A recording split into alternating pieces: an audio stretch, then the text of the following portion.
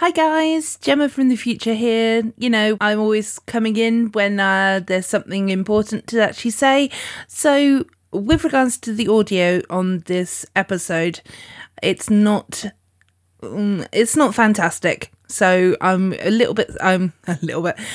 sorry that, the episode isn't going to be usual standard, but we had a few technical issues basically. So I hope you really enjoy it because it's still fantastic content and a really good episode as well. So hopefully you can just listen past the little bit of echo noise that is behind Andy's audio.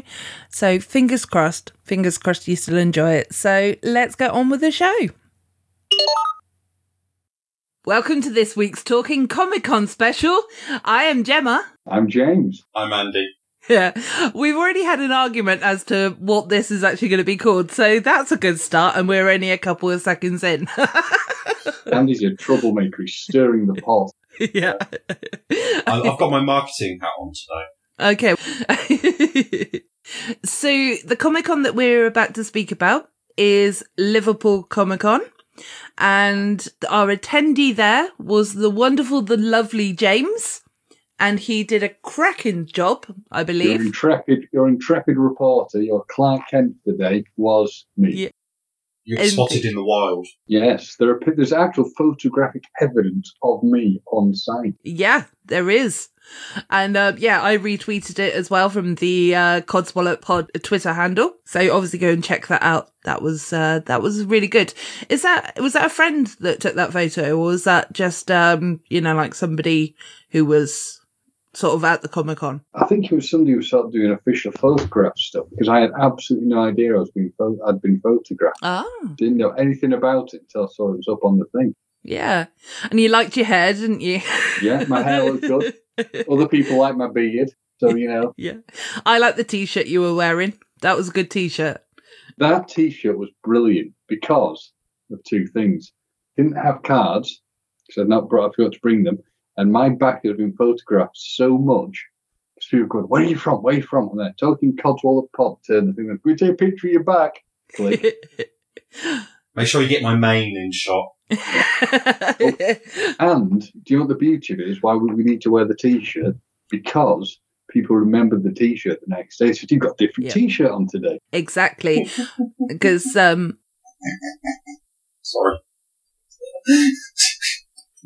Just like this. You've got a different t-shirt on. Yeah. They remembered though. Oh, imagine if they were like, you've got the same t-shirt on. Yeah. Well, to be fair, they were press people who were there. They were people from the big people quite a few people noticed, but somebody who really was observant was from the Liverpool tourist guide who were covering it and filming stuff. So, amazing. Somewhere I'm probably on. Well, I've linked into them on stuff and chatted to them. So, you've ruined their continuity. Their continuity, never. Yeah, if they're filming, you'll be jumping around. Yeah. Your hair was different yesterday. Yeah. With a giant fish on his chest. Yes. So anyway, we digress.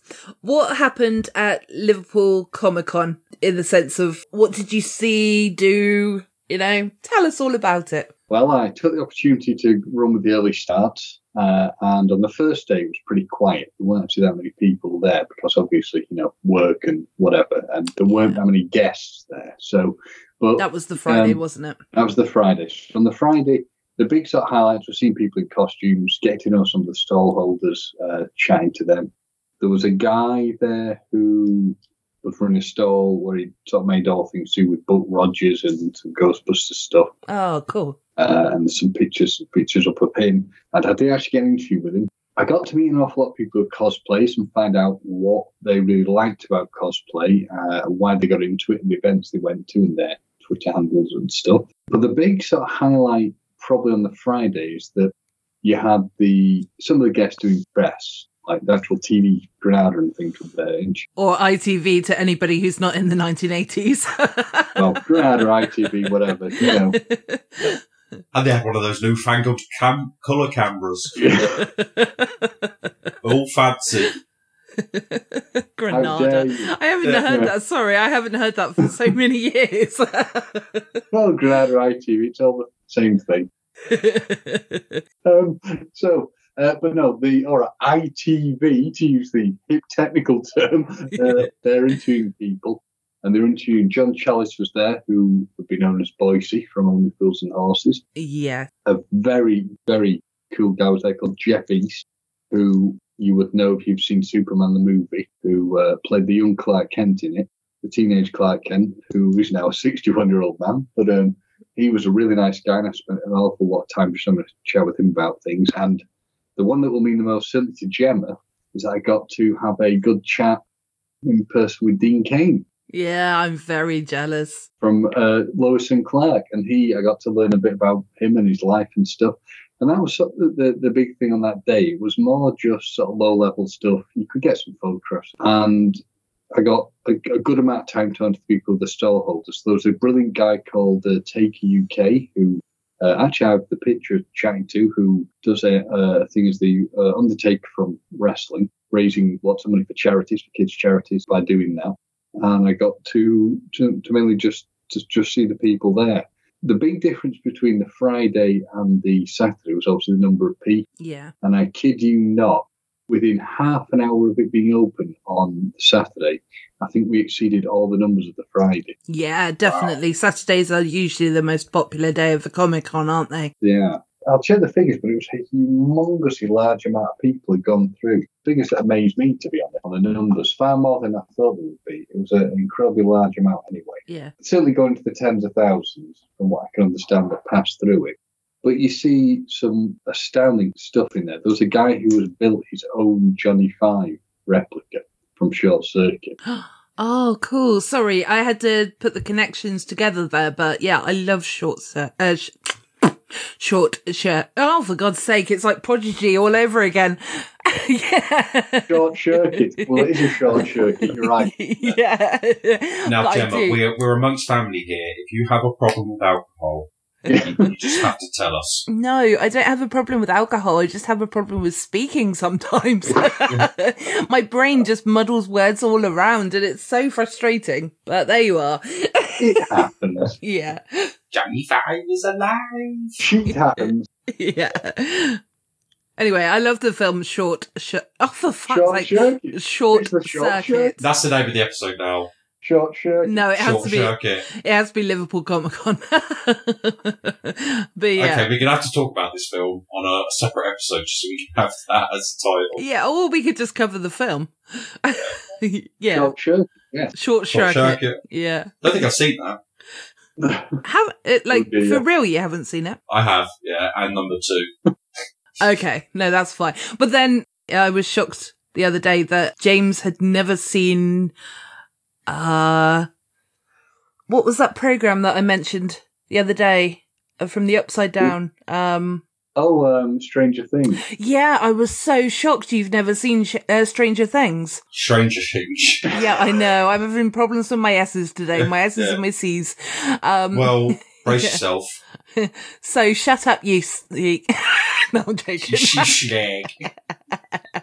Hey, well, yeah, just brace yourself because I ain't seen it either. But in some ways, I expect that from you, because better of me. No, it's because Andy has previously said he doesn't really sit down and watch telly very often or films very often. So true. I kind of expected him not to have watched it. But you, James, I just can't get my head around the fact that you haven't watched it. You need to get your ass into gear and watch that program because it's amazing. But for listeners, I'll explain why this confuses Gemma so much. There was a set design, you can have your picture taken on weird things written on a wall, and I had absolutely no idea why people kept going and getting excited and sitting on this thing having pictures with it. And now I know. It's from Stranger Things. It was the De Morgan. Yeah, I think I'm pronouncing that correctly, or Demi Morgan, something like that.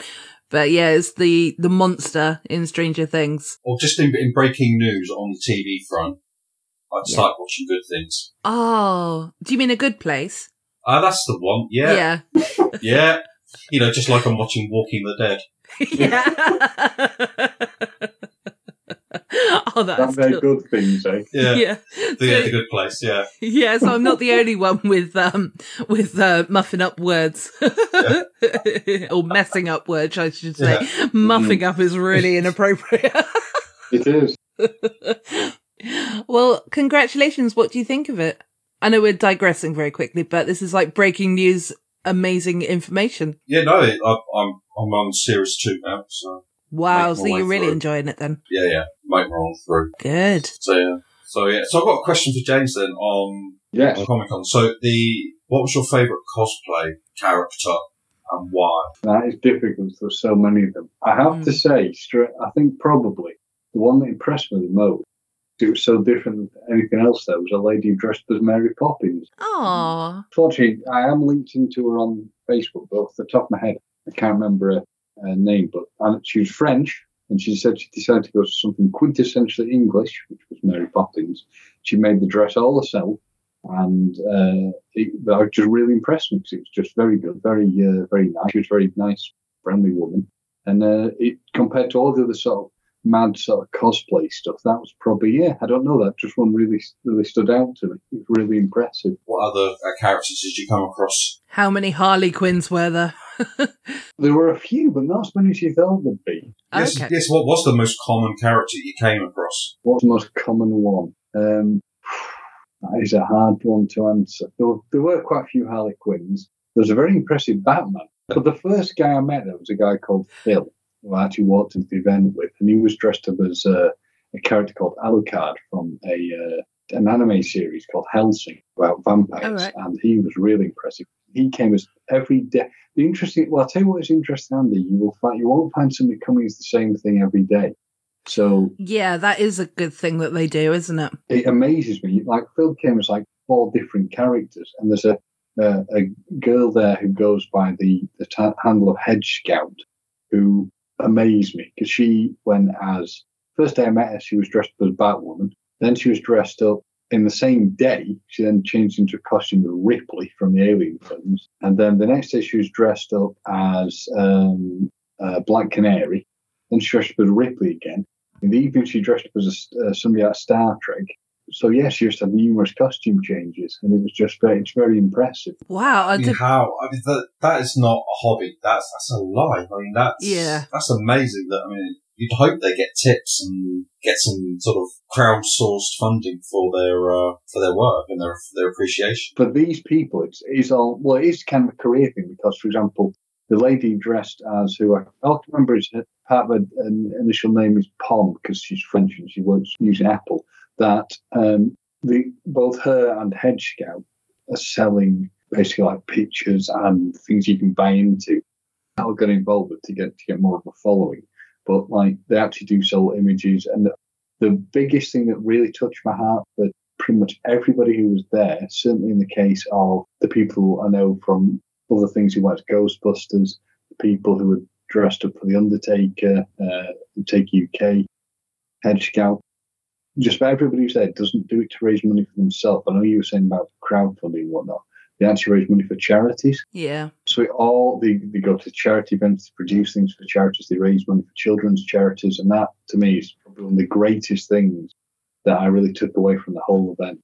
These people are giving up the time, the money. That's it. That's what I was thinking. Is more sort of cover the expenses because I know you can do a lot of sourcing on the cheap, but I guess there are some things where you just have to invest in materials to cover. It'd be really fascinating if we could get someone on the show to tell us all about it. Well, I've previously, thank you for obviously listening to this episode. No, previously, if you go back to, the first Bournemouth Comic-Con interview that Comic-Con, episode that I released, there is actually some cosplayers on there that they just do it for fun, basically. But they also do it, they're kind of like, I don't want to say hobbyists, but they kind of are. That's kind of the sort of easiest way to sort of say, what they're up to and things. But it is a passion that they've got as well. So was that episode 19, Comic-Con Special Bournemouth FCC, released on the 12th of September 2018? Yeah, that was the one. 69 minutes long. Yeah, that's the one. Yeah. Thank you for looking back. Scroll. Yeah. Some cynical people would say Andy's been on the computer looking for that. Yeah. And they'll be wrong because it was on my phone. Yeah, I was going to say he's clever. He doesn't use his computer when we're recording. He uses his phone like a normal person, James. What do you mean? Why? Like something in the 21st century. Yeah. Who doesn't think ITV is called Granada? I know. Yeah. I can imagine James has got one of those old age keyboards that are just like big letters, like the phones. And his computer screen. Sorry, monitor, whatever. It's got one of those magnifying glasses in front of, got a magnifying stand. No, I was going to say it was like one of the ones from the 1970s where it like fills the entire room.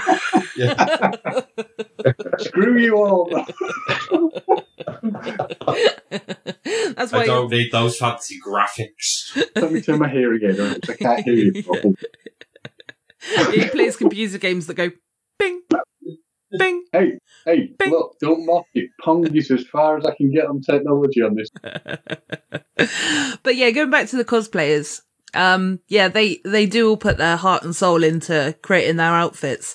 And, you can really tell the people that really truly love doing it because you can see it in their work, can't you? Like you were saying that, with the Mary Poppins lady, that you could tell that she'd really, really put loads of effort into that and she'd gone all out, and, I think it's very clever. These people are very talented. Well, I asked them, the thing that you just said there, Andy, about putting stuff together, I tried to take time to interview a lot of people who were there in cosplay. I was asking people how they got into it, what they did, what advice they would give to people. And a lot of the time, the beautiful advice they gave was just try it. Yeah. If it goes wrong, it goes wrong. It takes however long it takes. And there's one guy dressed as Loki who was actually, in fact, the Takey UK's son, who was dressed as Loki on one day, and then he dressed as something out of Lord of the Rings, but I don't know who it was. But the Lord of the Rings guy, character who's dressed up as, actually made the press. It's gone national. Wow. When they're covering the event. Oh, that's really cool. Apologies if you can now hear purring, but Levi's now decided to curl up right in front of the microphone. We love we can hear purring. Yeah, I can see the spikes. Hi, Levi, by the way. He can't hear you. Well, speaking of animals, there's actually a firm at an organisation at Comic-Con who, wow, that's a noisy cat. Yeah, I'm moving the mic, don't worry. The inner tiger came out. Oh, is that a rat's tail, Daddy? When Andy said a rat's tail, you growing a rat's tail at the back or something? No, let me just slip into cat nerd mode. Okay. Like they always go mental for string and stuff like that. It's because it looks like a rat's tail or a mouse's tail. So things like cables, it's just a nightmare because they'll just go, ooh, rodent, and then just start attacking it. Oh, I've got lots of little teeth marking cables. Lovely. Yeah. Yeah. You're not going to ever have anything nice again apart from the cats now, are you? Exactly. This is why we can't have... Oh, here we go. Yeah. Okay, you might just have to struggle with the editing. Settle down. There we go. Right. Okay, he's moved away from the mic. Okay. But I'm sure it'll be fine, don't worry. Yeah. Levi would not like at the Comic-Con that I was at is they had a organisation who have sort of trained dogs and wolf-like dogs for films and a lupine wolf thing. And they've been involved on things like Penny Dreadful. Love that programme. I interviewed the lady who runs that. I said, Penny Dreadful, tell me what you had on that.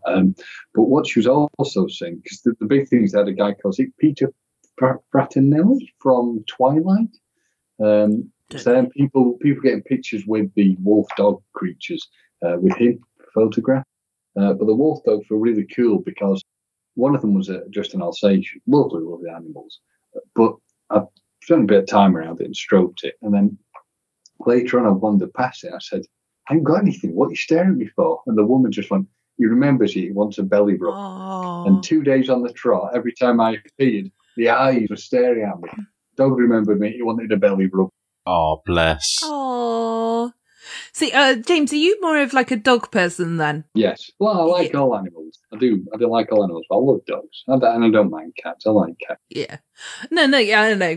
We've obviously got me and Andy, the cat fans, you know, so I was always wondering, like, are you... no, I'm a dog person. No. That's all right. There's plenty of space in the world for dog people as well as cat people. We tolerate when the purge comes.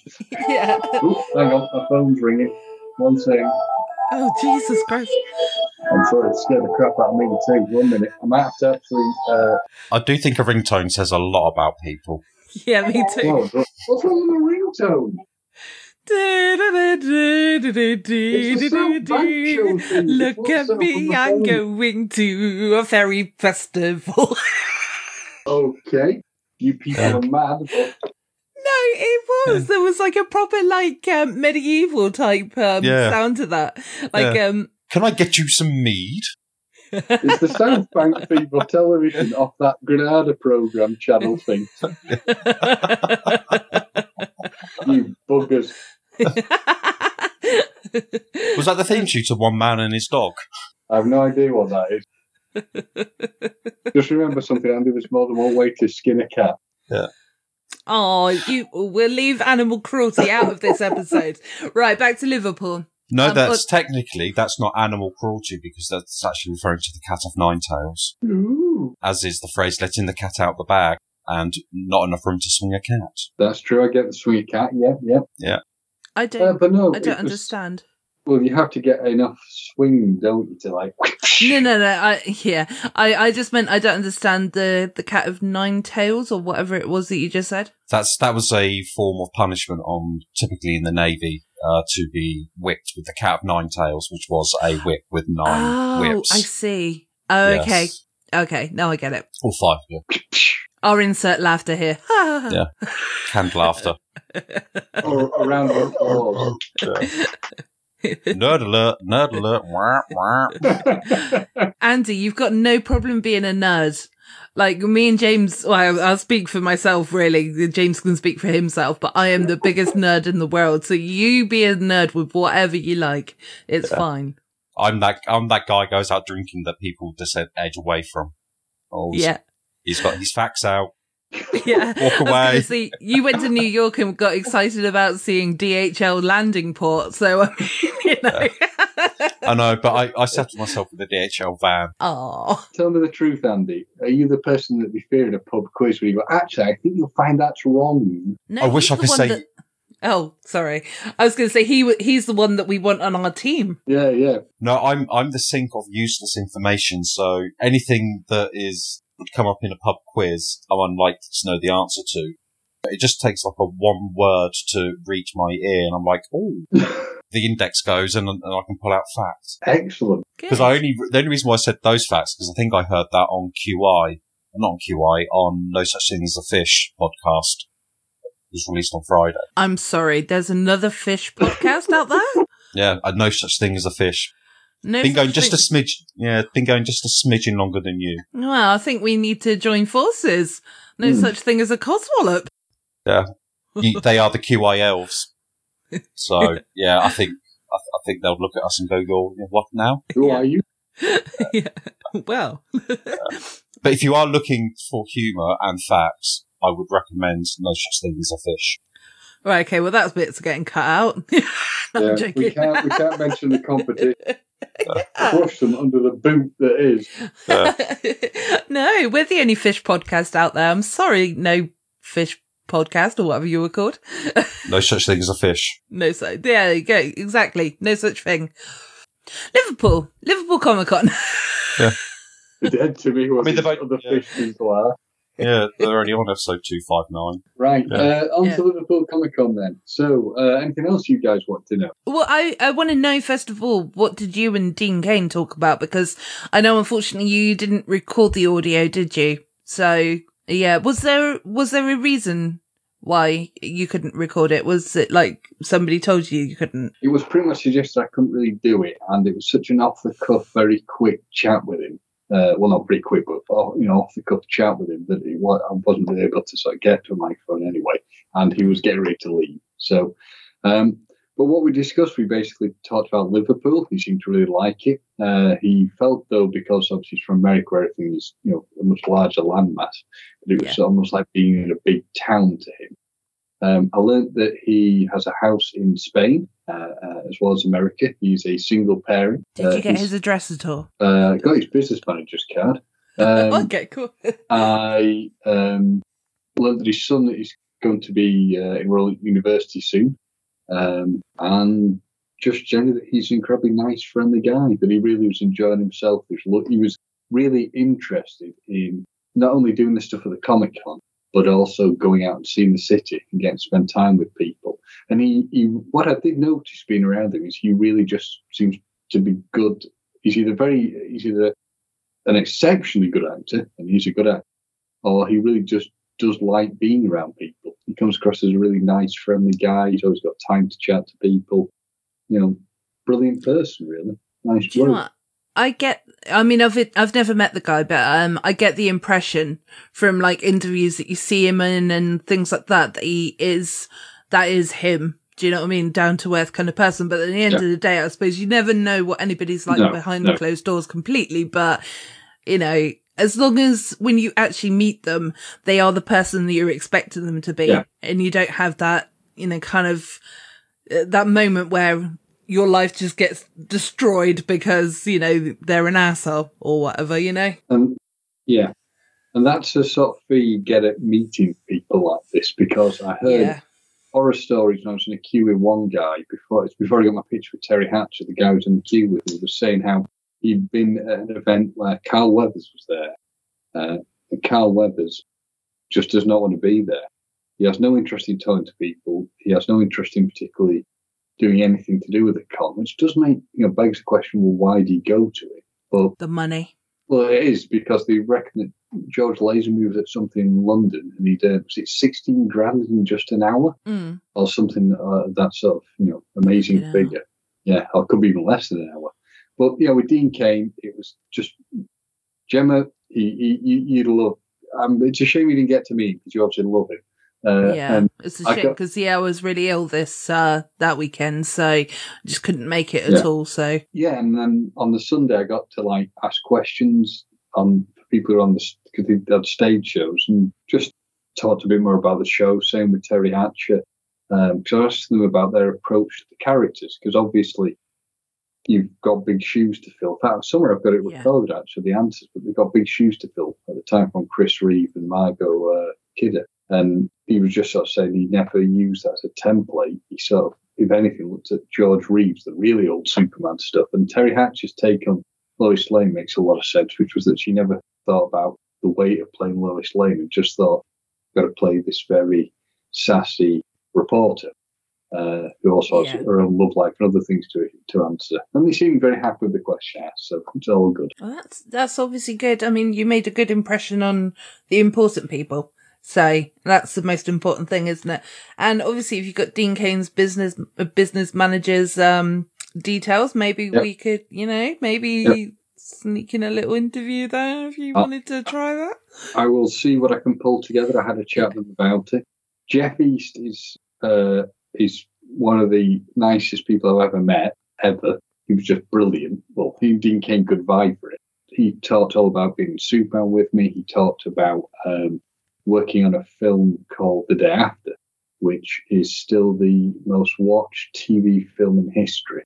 It was all about the idea of what would happen if there was a nuclear attack upon America and the fallout from that. Oh, okay, that sounds quite interesting. Very interesting guy, very interesting stuff. And what I can tell you is that Eric Roberts, the actor, is brilliant, but mad. Yeah. Well, that's good. What were your highlights of the Comic-Con? Obviously meeting those people. But for me, it's really the highlight. It's the passion, enthusiasm that people bring to it. The fact that, as I said, a lot of people are doing this for charities. The fact that I got to make new friends at it. There's people I've not met before that I've linked into and I communicate with. And just, it was a really enjoyable event. And it was incredibly well run. Other events I've been to have not been that well run. Everything seemed to go smoothly. There were no major issues or anything. And it was just very professional. When I spoke to the guy who runs it all, I had a quick interview with him, Andy Cleek, again, very nice guy, took the time to chat to me, which he didn't have to do. And yeah, I could never fault it. I'd say to anybody, because it's coming up again next year, they've already got the ball rolling. God knows how they're going to go above and beyond on the guests, because, I mean, the big thing that was interesting on the Saturday is that the queues for Dean Cain and Terry Hatcher were ginormous, which you'd expect, because this is Terry Hatcher's first ever Comic-Con in the UK. And she is a very nice woman. I had a private chat with her. It's not something I'm going to discuss on mic. It's just a private thing between me and her. And she took the time to do that. And yeah, just a very nice kind of woman. So I'd say for if you want to go to anything like this again, or if anyone's interested in going to it, do it. The highlight is just how well it was all run. And what advice would you give a novice attending a Comic-Con for the first time? Get there early. Always, if you can afford to get in for the early entry, do it, because it can get very, very busy later on, certainly on a Saturday. Take water. Like Gemma, Gemma and I discussed, didn't we, the heat aspect of going through these things. It can get very, very hot. This one wasn't bad, but I've been somewhere you'll be at a dropping point. But give yourself a lot of time to get in there. But the best piece of advice is just be open to meet new people and see new things and learn about characters you've never met before. And just enjoy the experience. Because I think I made a newbie error. You can tell me whether this was an error. I went to a Gamescom in Cologne 2-3 years ago now, and all I did was walk around all day, because when I saw something of interest, it was like, if I queue up here, I've lost the opportunity to see what else is around. So should I have planned that better? What could I have done to maximise my day there? What I tend to do personally is when I go to Comic-Cons, I usually do the first... Well, it depends, first of all, how big the Comic-Con is. So if it is only... if it's Liverpool, or, if it's London Film and Comic-Con, for example, that one is massive, really huge. And, fantastic, but you definitely need 2 days at least to go to that one, because you can cover a lot more ground that way. But yeah, so what I tend to do is, I'm going to go with it being a smaller one. I tend to sort of walk up and down the aisles, having a look and see what is around. But then at the same time, I'm thinking of interviews on the way round as well. So, obviously if I'm there with a press pass, so it's like if anybody is catching my eye, that I want to speak to, but also just to get a feel for the place. Yeah. And then once you've done that once, you can kind of then just have, just have a potter around, check out, the celebrity people that are there. So especially for the multi-hall events, would it be a case of, plan your weekend and say okay, on this day I'm going to queue up and see this person, and then on day 2 I'm going to do these halls, and then on the final day I'll do these halls? Probably, yeah. I would say personally, yeah, because thinking about what you said, Gemma, the way I've done things is I kind of it was a bit more difficult at Liverpool, but in previous ones I've always given myself a game plan that I want to go to this at this time. They didn't give you timing slots for things. I think what you're pretty best doing is saying to yourself, what do you really want to accomplish? So if you want to get someone's autograph, or you want to meet somebody, you may sometimes be best going on the last day because it's quieter. If you want to go and experience the full frenetic fury of an event, if it's a 3-day event, it's a weekend one, you're going to find Saturday will be just mind-bogglingly busy. Yeah. But it is planning, I think, certainly planning. And you're right, Gemma, because I found the same thing, that I went in and I'd be scouting out, say, the stalls to have a look at them, scouting out the people's costumes to work out who I might want to interview. Did I want to go and see such a famous person or whatever? Did I want to see a talk? Because the talks are always quite interesting to watch. So it is a matter of planning, certainly. Yeah. Do you know what, though? Because I was actually going to argue the opposite, because I don't tend to... I mean, I plan to a certain point. So if prior to the Comic-Con, I've already... Say when I went to one before and I knew that I had a photograph with Kevin Smith, for example. Yeah. So I knew that I had to be at that point at a certain time, and there was a few other things that I knew that I definitely wanted to do. So there was a Back to the Futures chat or talk, there was a photograph opportunity with the DeLorean and Doc Brown sort of thing. So You know, these things I'd already pre-booked. So I knew that I had to be at those places at those times. But otherwise, I don't put too much stress on myself. I just have a wander around. I tend to go to the celebrity bit to see who is there. You shot the maddest queue.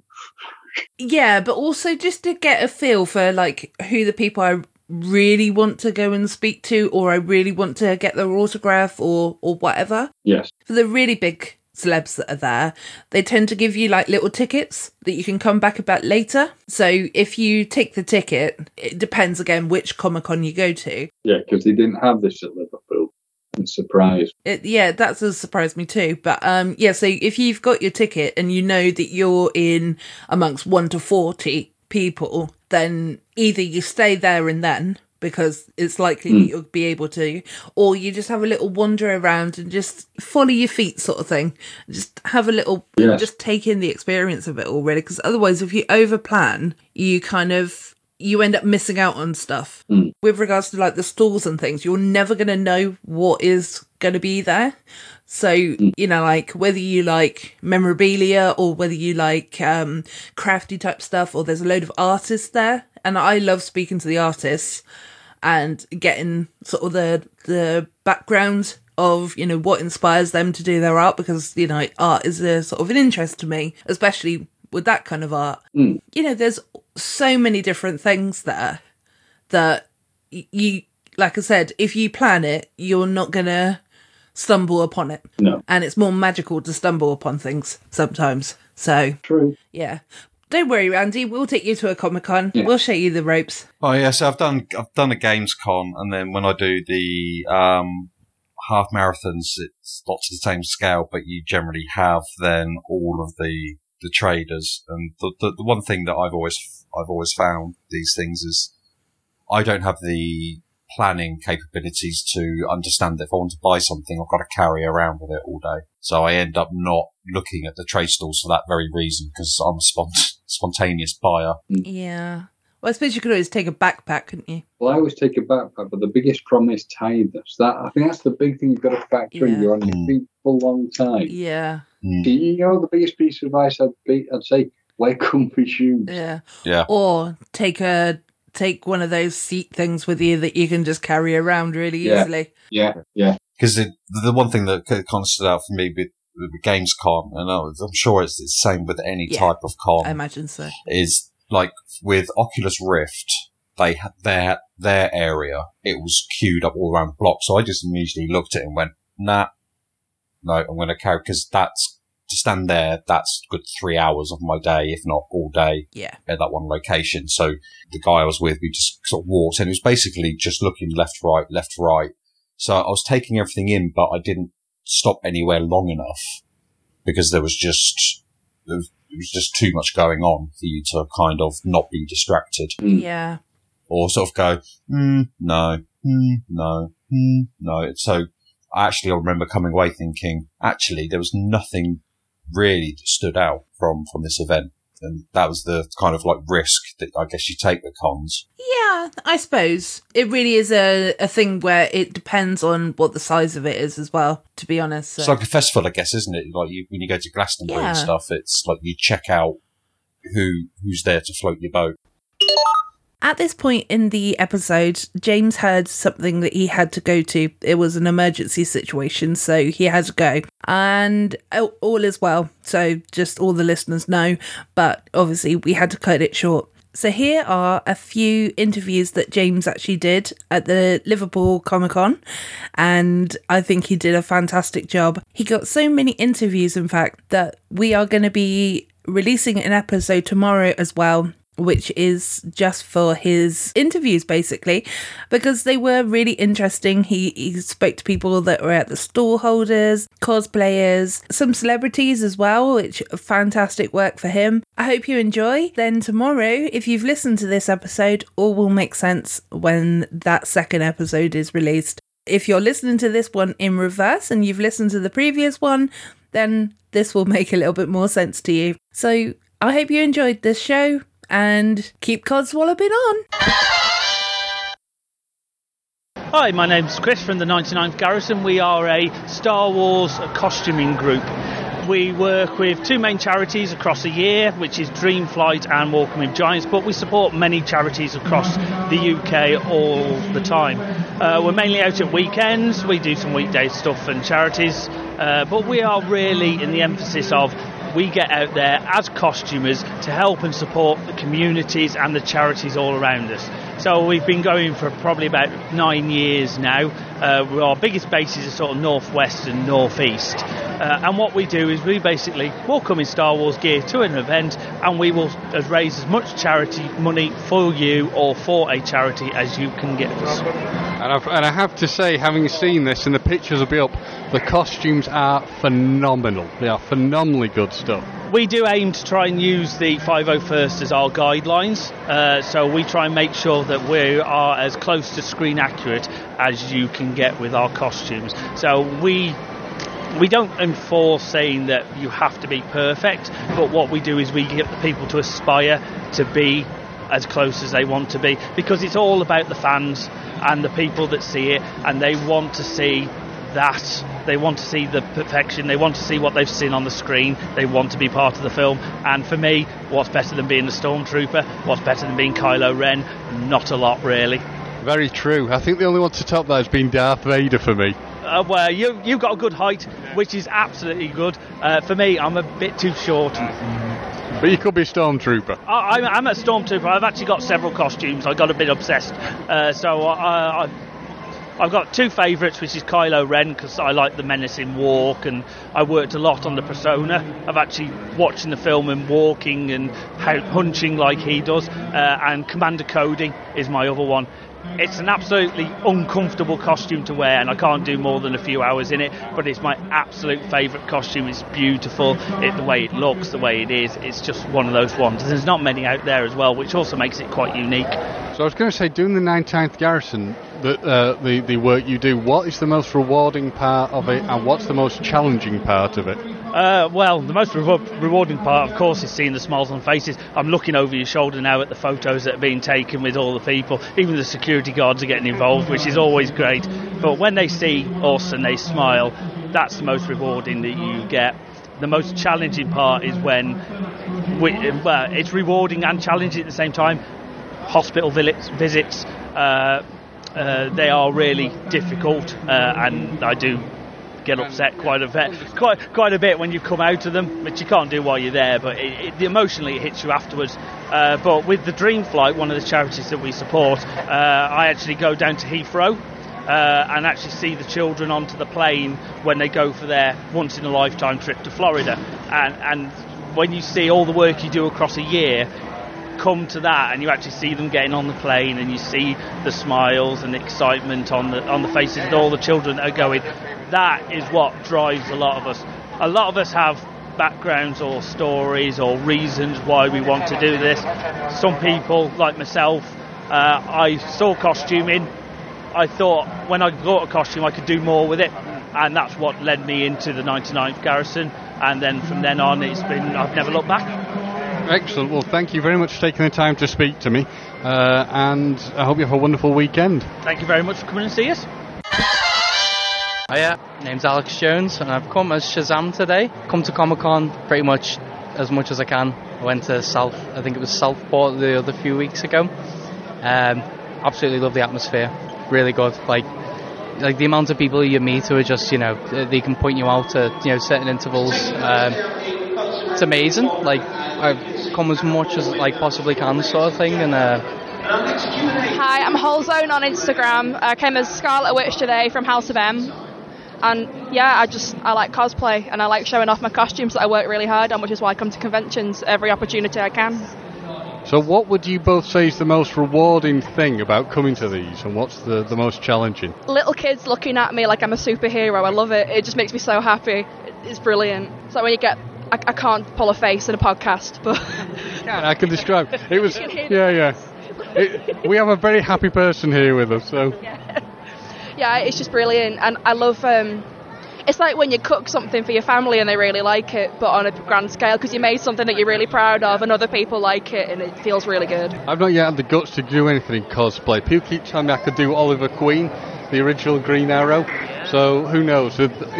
about a year of gym working, we might be able to pull it off. And for yourself, what do you like the best? I'd say literally it's like the reactions of people when they see you in costume. Like say, literally, I'd like say, when I'm going about normal life, it's just, everyone's like, they've got their own business to them. But like when you come here, it's like you hear people in the crowd say, "Oh, look, it's Shazam," or "Oh, look, it's Scarlet Witch," and sort of like, and if you hear it in the background, and like usually, like I tend to acknowledge it. And I'm like, as well. yeah. Have you come in on public transport? I've got to ask, what is it like coming in full costume on public transport? Oh, well, I come from a little town called Hoylake, and it's mostly old people, so it's quite nice, really. It's a bit of a breath of fresh air. They all look at you like you're a superhero, really, and it's great. They want photos with you, and it's nice. Yeah. And have you found the same thing? Pretty much. I tend to get a few dirty looks from people every now and again. To mine in costume. Yeah, and the guy just kind of looked at me and was like, "Yeah, okay." Yeah. I've got to be honest, I was trying to explain to a taxi driver what I was going to this morning. It was not the easiest of things. It is difficult to explain to it, because I had a gentleman on the way here ask me, he was like, what's going on today, sort of thing, and usually you just like, oh, it's Comic-Con, but most people, like, I'd say it's a lot more like, known nowadays, but some people still don't know what Comic-Con is, so you have to kind of like say, oh, it's when certain kind of like groups really come together, and like everyone shows off their cosplay, and there's also all the booths and the merchandise. But it's hard to summarise in one word, really. It's like I'm kind of rambling of like how to explain it. Well, I won't take up any more of your time, but thank you for taking the time to speak to me. So I'm here with Andy Cleek, who is, frankly, the genius brains behind this and many other Comic-Con conventions. So I'm wondering if you could tell me how you got into this, please, Andy. Yeah, it's basically 4 years ago where we had an idea to do a Star Wars convention. It's 2015 when I think it was The Force Awakens came out. So we did a Star Wars convention about a month before the film, and we sold it out. We had about 20,000 people in there. And like I say, we just did things a little bit differently. We base the event on prop bills mainly. We're massively guest orientated. We have a guest lineup on, but not like huge stars. So we developed the events from there. So For the Love of the Force came For the Love of turned into the For the Love of Sci-Fi, and we broadened it to encompass all genres and Transformers and other sci-fi related genres. And last year basically we just expanded, and we've opened a HorrorCon. We did Liverpool Comic Con, which is now our biggest event, and we've got events. Literally, we've got 15 events a year. We've got like a steampunk event in April. We've got Manchester Comic Con. We've got Comic Con Scotland. So yeah, it's happened overnight really. It's just expanding, and the growth of it is just exploded. So what would you say is the most challenging element of pulling all the... I mean, because this is audio, but I'm looking around, you have got all these people on stalls, you've got all these celebrities here, and you've got tens upon tens of thousands of people coming to the event. So what is the biggest challenge? The biggest challenge is there is a few people helping me, but I'm pretty much a one-man band, and when you're doing 15 events, it takes your life over. 15 events a year completely takes your life over. So straight after this event, there'll be no rest. I'll be promoting For the Love of Wrestling in April, and there's just no let up really. So yeah, it's a real lifetime commitment to do something like this, and it's not good for your stress levels.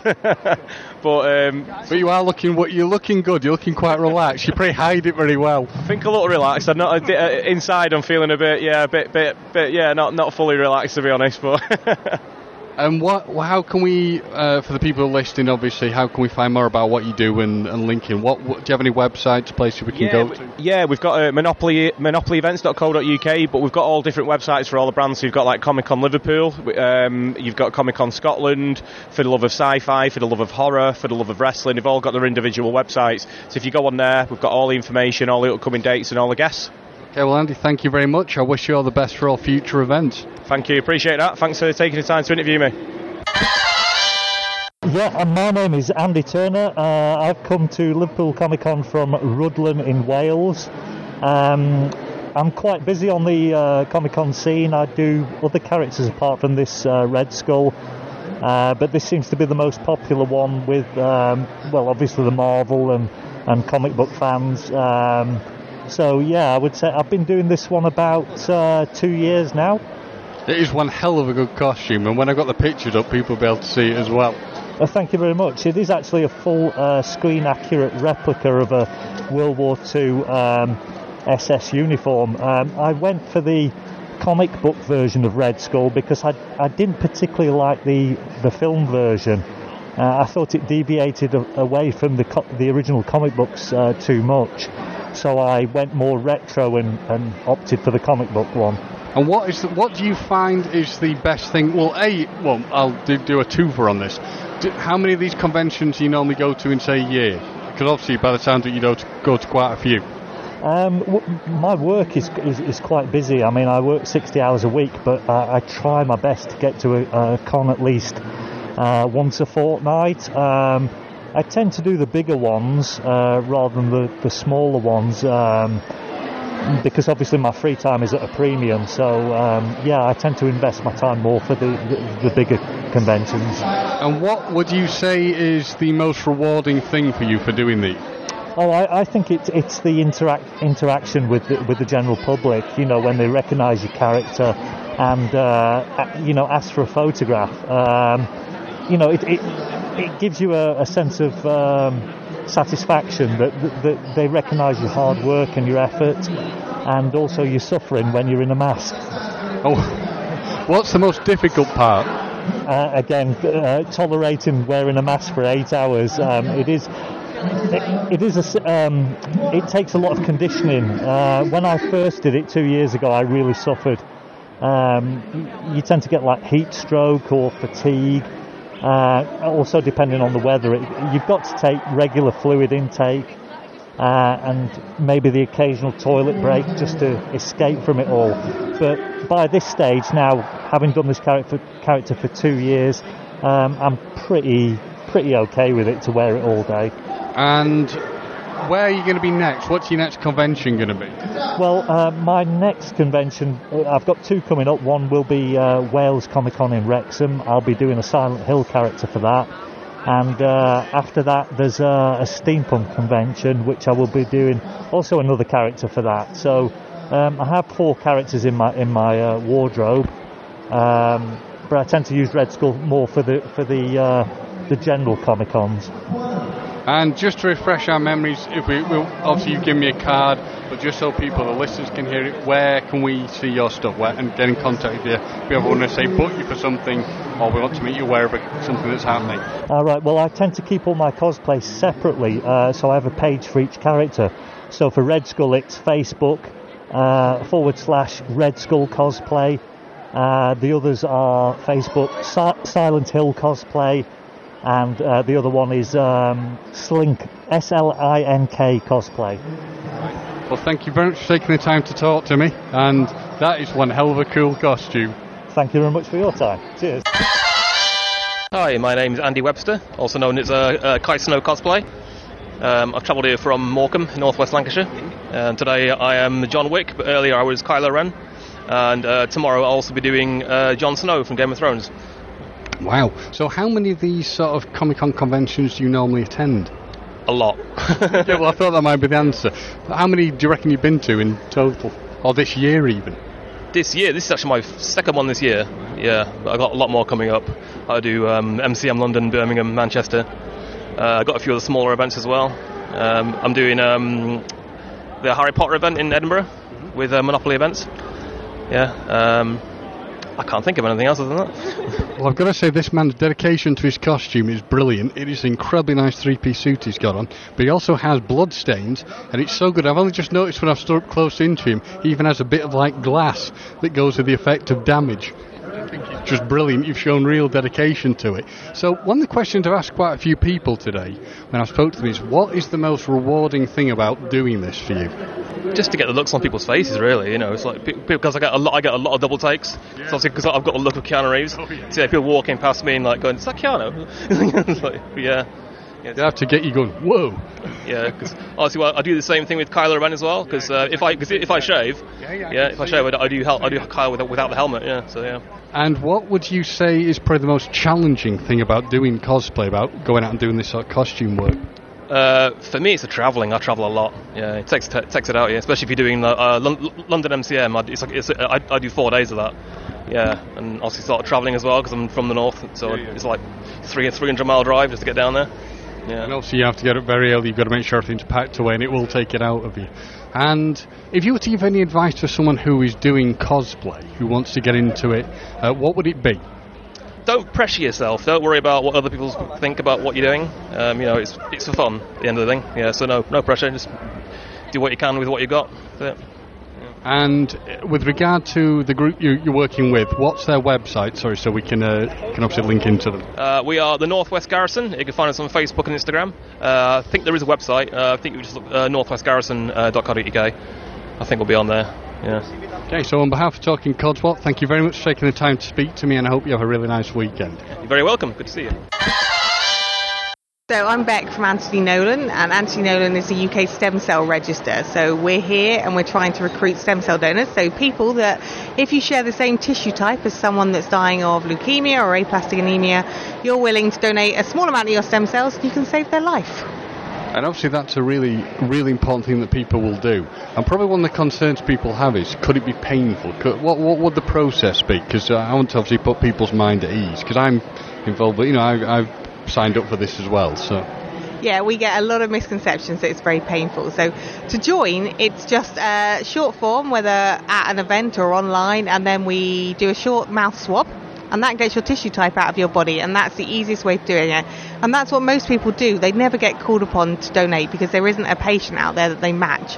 But if they do match, most people choose to donate in a process really similar to blood donation. We give you an injection once a day for 3 days. That makes your body produce a lot more of the cells we need, and then we get them out via blood donation. So it's literally as quick, painless and simple as that. It is. I mean, for 10% of people, they do choose to have an operation way where it's a general anaesthetic and we do go into the pelvic bone to get the cells we need. But 90% of people choose the blood donation method. And how can we find out, how did the Anthony Nolan Trust start?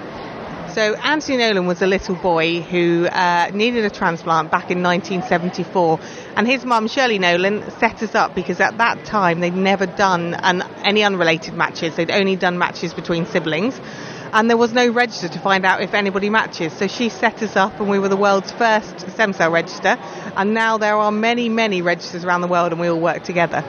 Okay. So if people are obviously interested, they can obviously come to various events you are going to be at.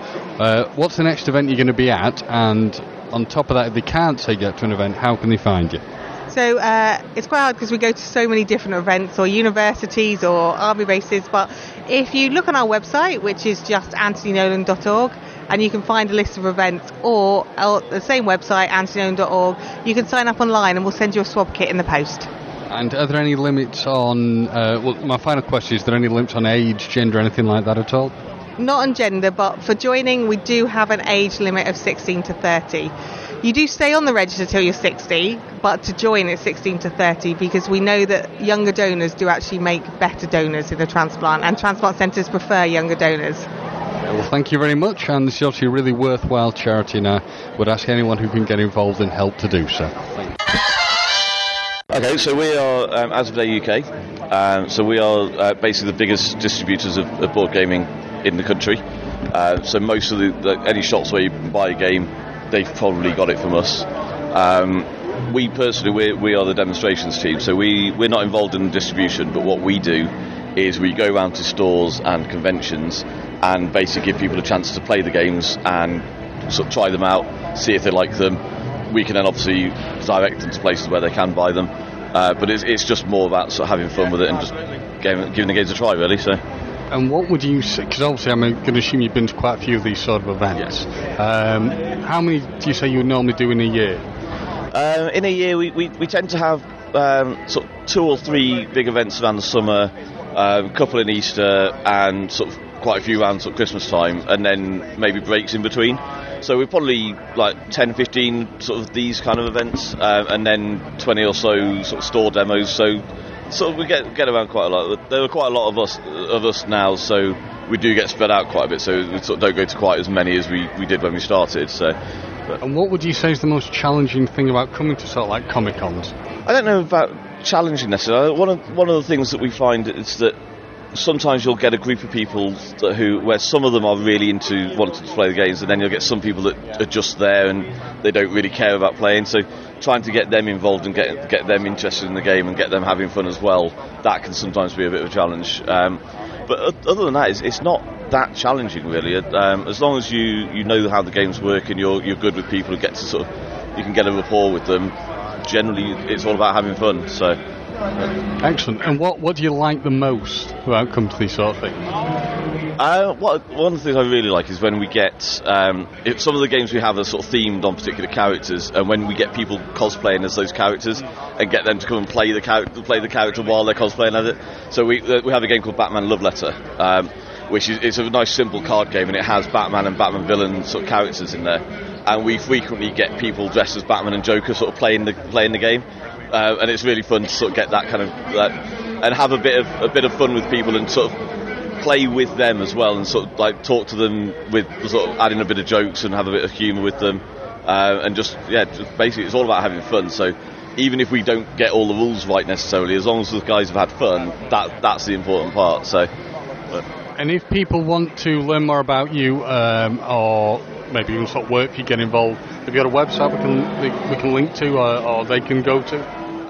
Yes, I can't remember off the top of my head what the website is, but if you search for Asmodee UK, so it's ASMODEE, that should get you to the website, and there is a careers page on there, so there is options. We are quite often looking for more demonstrators, so if you have a look on there, that should tell you everything you need to know. Excellent. Well, thank you very much, and I hope you have a really nice time. All right, yeah, thank you very much. Hi, my name's Belinda. I'm from the Wirral, and I'm a costume designer. Come over here today dressed head to toe. So in a warlock costume, Wings of Sacred Dawn, exotic ornaments from Destiny 2. And do you go to a lot of these events? Yeah, I go to loads up and down the country, yeah. Not been abroad yet, but hoping to. San Francisco is the goal. And what is about coming to these sort of events, or doing cosplay in particular, what do you really enjoy about it? What's the most enriching thing for you? I think it's an appreciation of the craft and the work that people put into it. And also I work as a costume teacher, so enjoying that people are actually still doing things with their hands when the world seems to be against craft at the moment. And what would you say is the most difficult part of doing this? Of making the costumes? I love it. I don't think there's anything difficult about it at all. I absolutely love it. I live and breathe it completely. So what sort of advice would you give people who wanted to start doing cosplay? Just do it. Even if it doesn't matter what it looks like, even if you wear a cap, stick something on a t-shirt, just give it a go. The power of costume is amazing. Absolutely amazing. And with regard to any sort of future events you're going to, because you said you go to a few of them, what's your next sort of planned event? What would you want to go to? Next event, I think, is WalesCon. Or maybe Birmingham's before. I need to check my calendar, but probably MCM Birmingham and Wales are on my mind at the moment. I'd heard a few people mention them, so I think they're going to be quite big things. Yeah, they are, yeah. And other than the character you're as today, is there anybody else you go cosplaying as? I've got Cersei Lannister on at the minute, and she's on my living room floor covered in spikes and silver spray, and Mary Poppins with a moving carousel horse, which is going to be amazing. So that's in my work room at the moment. And do you have like a website or anything that my listeners could listen to? Not listen to, could look at and learn about? On Facebook, Red Rick Rack, REDRICRAC Costumery on Facebook, and I'm really friendly, I'm really nice, and I'll give anyone advice. Brilliant. Well, we can't ask for anything more than that, so thank you for taking the time to speak to me. Thank you very much. Hello, I'm Ben Crampton. Come today to Liverpool Comic Con dressed as the Netflix version of Kingpin, played by Vincent D'Onofrio. Can't pronounce his name, but it's Vincent D'Onofrio, I think. D'Onofrio, I think. But what I will say is, this guy's costume is that good that I literally sort of dragged him as he came in to get a picture and have a chat, because straight away I didn't know what it was, so I'm glad to see that I was right, and it's a very good screen accurate costume. Thank you, you're too kind. I think it's hard for a chubby bald guy to find a cosplay that suits you, so the Kingpin is a blessing in disguise there. So what made you, first question is, have you ever been to conventions before? Is this something you've done before? Yeah, so I've been coming to conventions and cosplaying for about 9-10 years now, so yeah, I'm an old hat at it all. I tend to move on to the next cosplay, so I'll have one cosplay and I'll get some photos to kind of commemorate that and the work that I've done on it, and then I'll want to move on to the next character. I'm into quite a lot of different fandoms, so I've not yet got to the point where I've run out of characters to dress up as. So obviously there's quite a few to go through, but who have the highlight characters been for you that you've gone as?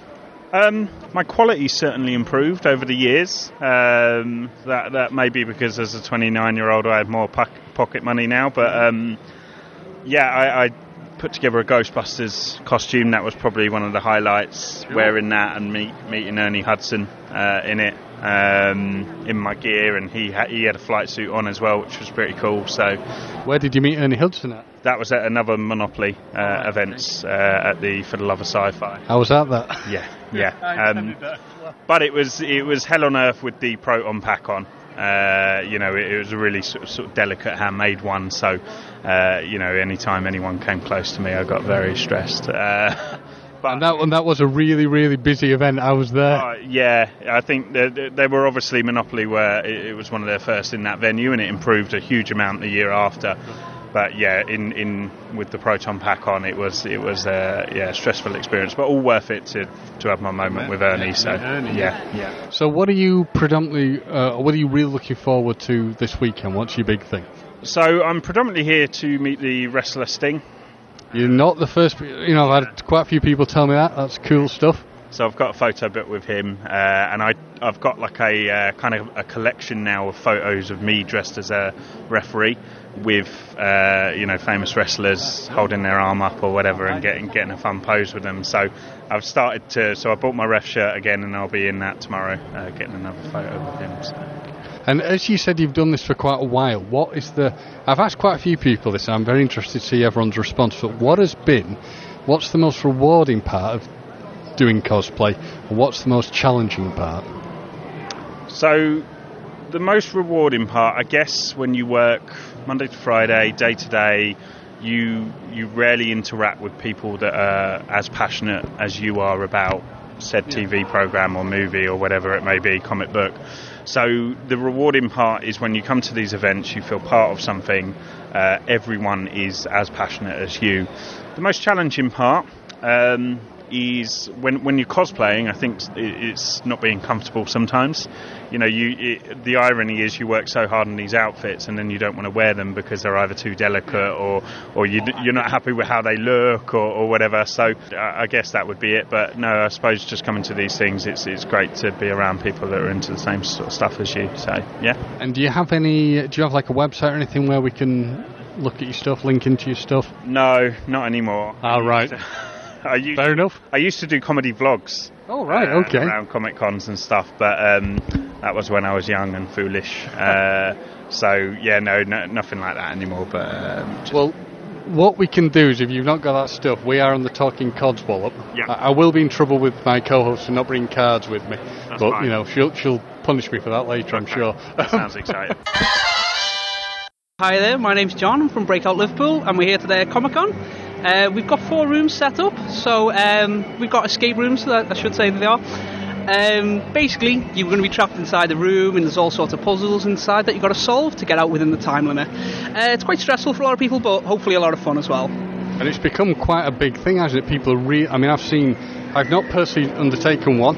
I may well be persuaded this weekend, but a lot of people have obviously done them, and they've become a really big thing. In fact, they've become like a worldwide thing as well. So you guys are obviously doing Liverpool, but I can see there's something about Manchester as well on it.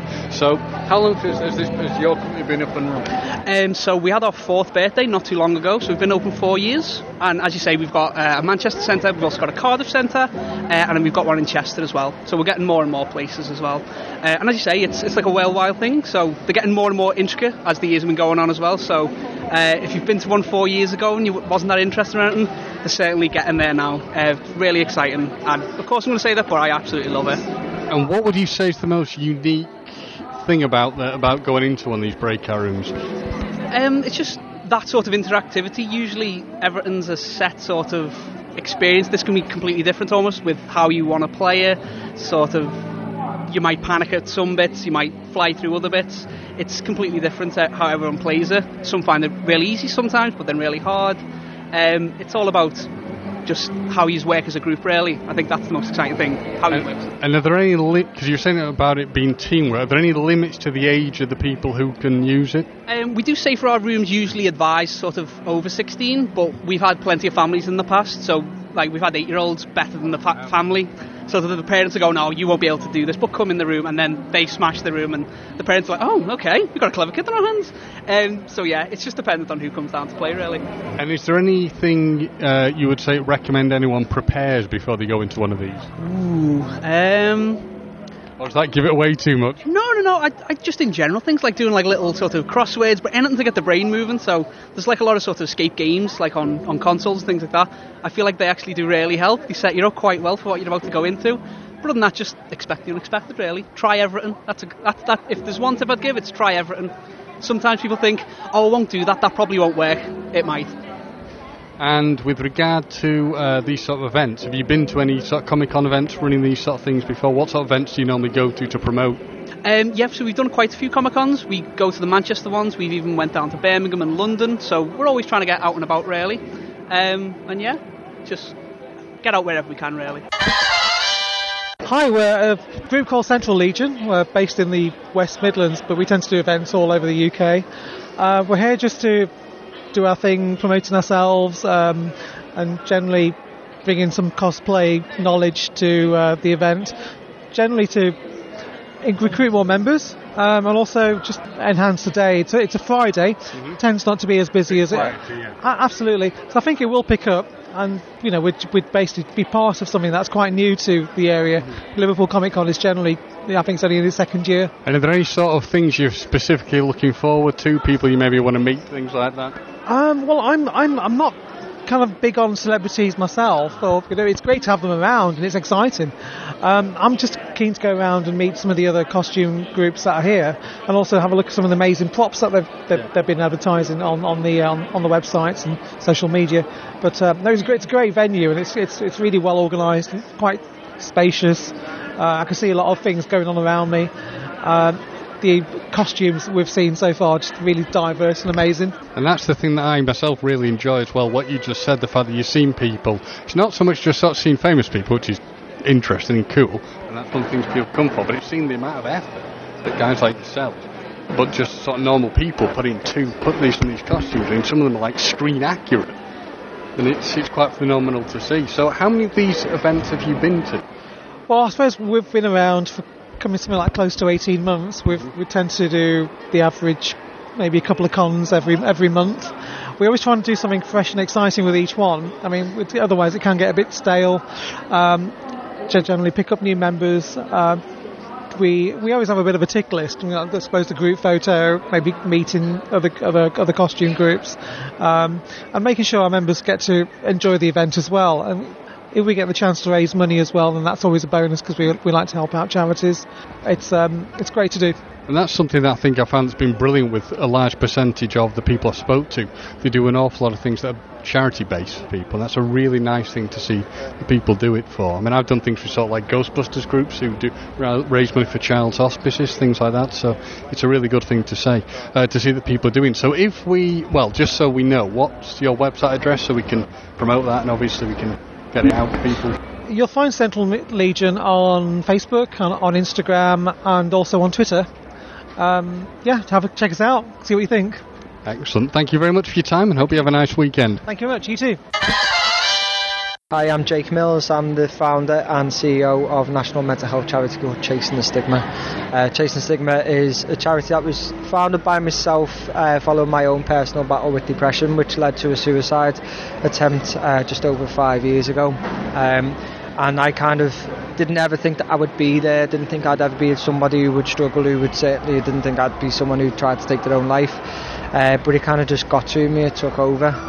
So what I've tried to do now is turn my experience around and try and turn it into a positive to help other people and prevent people from being in that place where I was. And what would you say, obviously you've come to this event so you can speak more to people to make them aware of the situations you've faced and the things that you're trying to do to obviously help people and raise awareness for something that people are aware of. But really, unfortunately, there's sort of like an unwillingness in some circumstances to discuss something that's as as delicate as this. So what would you say, what do you see as the biggest stigma or problem that you face in dealing with this, the problem of mental health and depression amongst people? I think the biggest issue that we face in terms of stigma is the fear of being judged, the fear of a mental illness being used against you, whether that is in work, whether that's friends, whether that's insurance, mortgages, and I think that's what prevents people from seeking that help, from actually asking the help, because they think, is it going to come back to me? And you know what? I felt like that as well, maybe not as much as some people, but I think the only way you're going to get over that is by teaching people that that's not the case, by talking about it, but talking about it at such an early stage. Mental health is something that I think most people would associate with negativity, as I think people get confused and think mental illness is mental health. They're two separate things. Mental health is something that everybody has. We all have good, we all have bad, and quite a lot of us will suffer from some form of mental illness. But mental health should be an aspirational thing. It's something that we wake up and say, how am I feeling today? What can I do to make myself feel better? That's what we're trying to do, and that's why we created an app called the Hub of Hope. And the Hub of Hope is like it's like the Just Eat of mental health services. Wherever you are in the country, just press one button that says Find Nearby Services. It'll use the device's location to find the nearest support to you, as well as national support as well, because we're trying to make that help as easy as possible to find. In 2017 there was 5,831, I think, recorded suicides in the UK, and almost 3/4 of those were not known to mental health services or hadn't been seen in more than a year. People are not getting the help when they need it, and that's just not good enough, and that's what we're trying to change through the Hub of Hope. Well, I think that's an absolutely brilliant service. I previously work-wise have dealt with a lot of people, work with people who have suffered with depression, mental health problems, and I think to have a service like that, certainly for people who are younger, to have this service, the Hub of Hope, that is more open than, say, just going to, or more accessible than, say, just going, well, go to your GP or do whatever, or go and see a doctor or talk to somebody about, like, psychology. To have something that can actually sort of immediately press a button that gives them, certainly people who are more into technology, I think that's a fabulous thing to be able to give people, and I think that would open it up more to people as well. Like I think the key is giving people the tools and enabling them and engaging them to make decisions themselves. You know, we talk about kind of isolation as one of the biggest key factors to somebody's poor mental health. If you think when you go home and you're on your own, that's where we can come in, because you can be looking at the help and support that's available. It's just about opening those avenues up and saying that there is help and you can access it. And that's something that is obviously available across the country. Yeah, across the country. So the Hub of Hope is one place for mental health support, whether regardless of age, gender, type of support that you're looking for. We just want it to be one go-to place. It's now become the biggest, most comprehensive mental health signposting tool in the UK, and it's growing by the day. You'll always get support if you look on there. Even at the very least, if it's national, there'll always be support on there. Okay, well, thank you very much, and obviously if you put in Hub of Hope into a search engine, you'll be able to find you that way. Yeah, it's at hubofhope.co.uk, put in a search engine, or it's free to download on Apple and Android devices. Alright, well, thank you very much, and thank you for obviously being here to discuss such being part of such a worthy cause. Thank you. Hi, so I'm Chris, and I've made a full-scale Johnny 5, and it's been 3D printed, using the plans from the original one from the movie. I mean, I'm looking at this right now, and as soon as I heard the words that it had been 3D printed, I am amazed. You 3D printed this? This is phenomenal. Yeah, it's all been 3D printed using different materials, because obviously the original one was metal, so I've had to use stronger plastics to be able to make him drive around like he does here. And it's fully remote control, but how long did it take you to, it is amazing. How long did it take to build this? So far it's 2.5 years, because I keep improving what he can do. So for example, for this event I've got his arms moving, which he couldn't do at any of the other ones, so it's just a case of upgrading him as I go. And how many of these have you been to? Probably about 10 events so far, with a few more booked this year, so yeah, fan reactions have been really, really good. You are a man who is incredibly talented. Just looking at this, so what made you choose Johnny 5? What of all the characters you could sort of create, why him? Well, basically since I was about 5 years old I've been trying to build him out of cardboard cereal boxes and toilet roll tubes. So I've got pictures of me doing it from that age to when I was in school, and then when 3D printing became available, it was just a perfect means to be able to do it. And do you have a background in engineering, anything like that at all? No. I am like literally just bowled over laughing almost with that, because this is just something else, and this man has no background in engineering. Puts me to shame. I worked in a timber yard for 10 years, and that's pretty much it. But now I work with 3D printers, which gave me the opportunity to use the place where I work, their printers, to be able to make the bigger parts. And what was the hardest part of creating him? It was the tracks, because they're plastic, and it's got such a massive footprint. Trying to make them so they didn't break when he was turning was quite challenging, but managed to get there.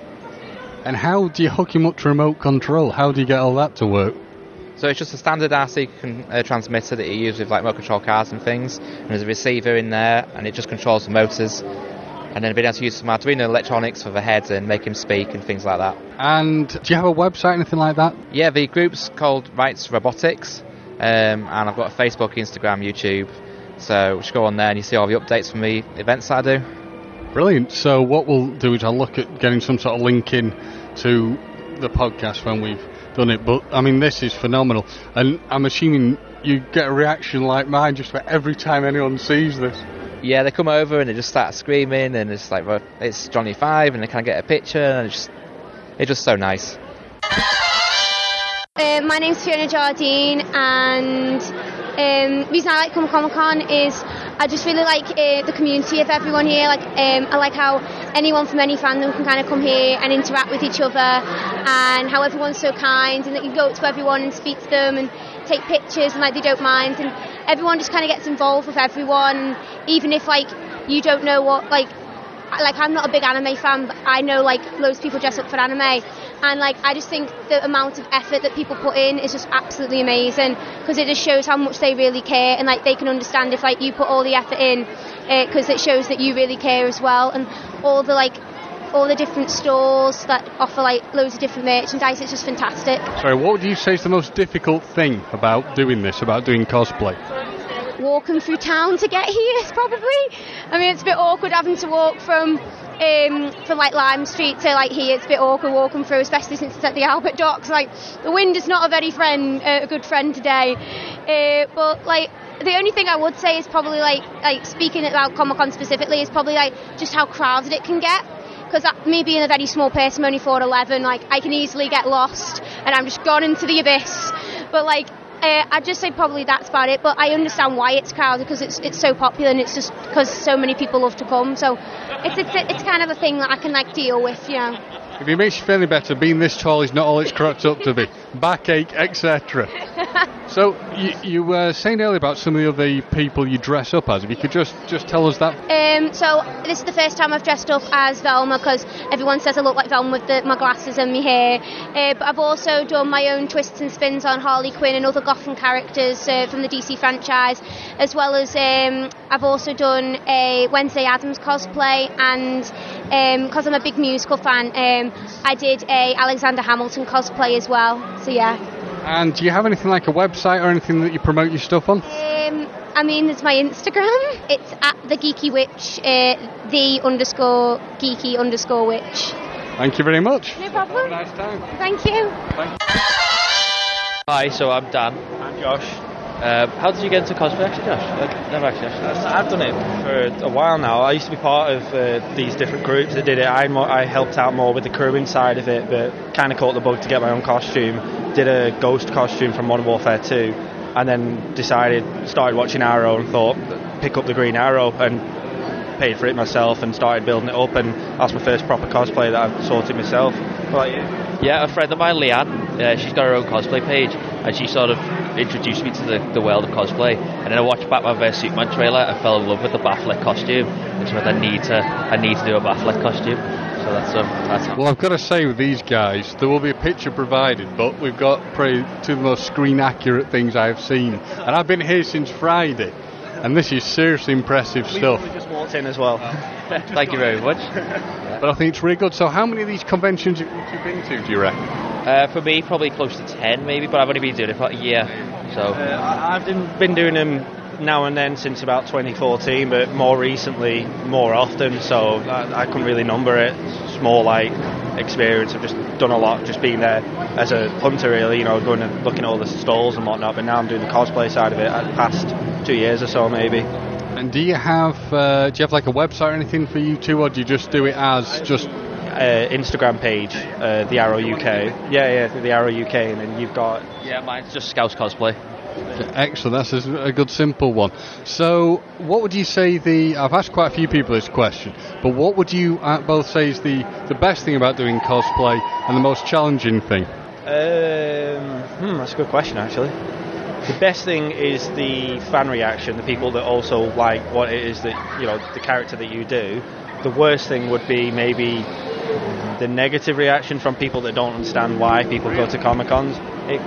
They can kind of have that adverse effect that might put you down a little bit, or maybe the elitism. There's actually elitism side of cosplay. Within cosplay? Yeah, it's challenging to say the least, because you get people that pick out things that aren't as accurate as they could be. And I've had people point out certain things before, and I'm pretty sure you have as well. Yeah, definitely, yeah.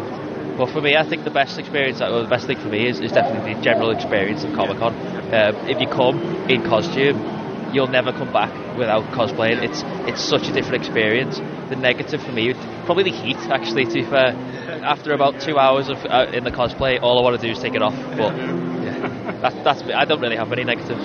I just love it. But obviously, thank you both for taking the time to speak to me. And it's been no problem at all. Thank you. Well, what an excellent set of interviews there. Yeah, they were really good, James. Well done. I really enjoyed them. Thank you. We've been Comic-Con Codswallop. We have, yeah. So we did really, really well with that.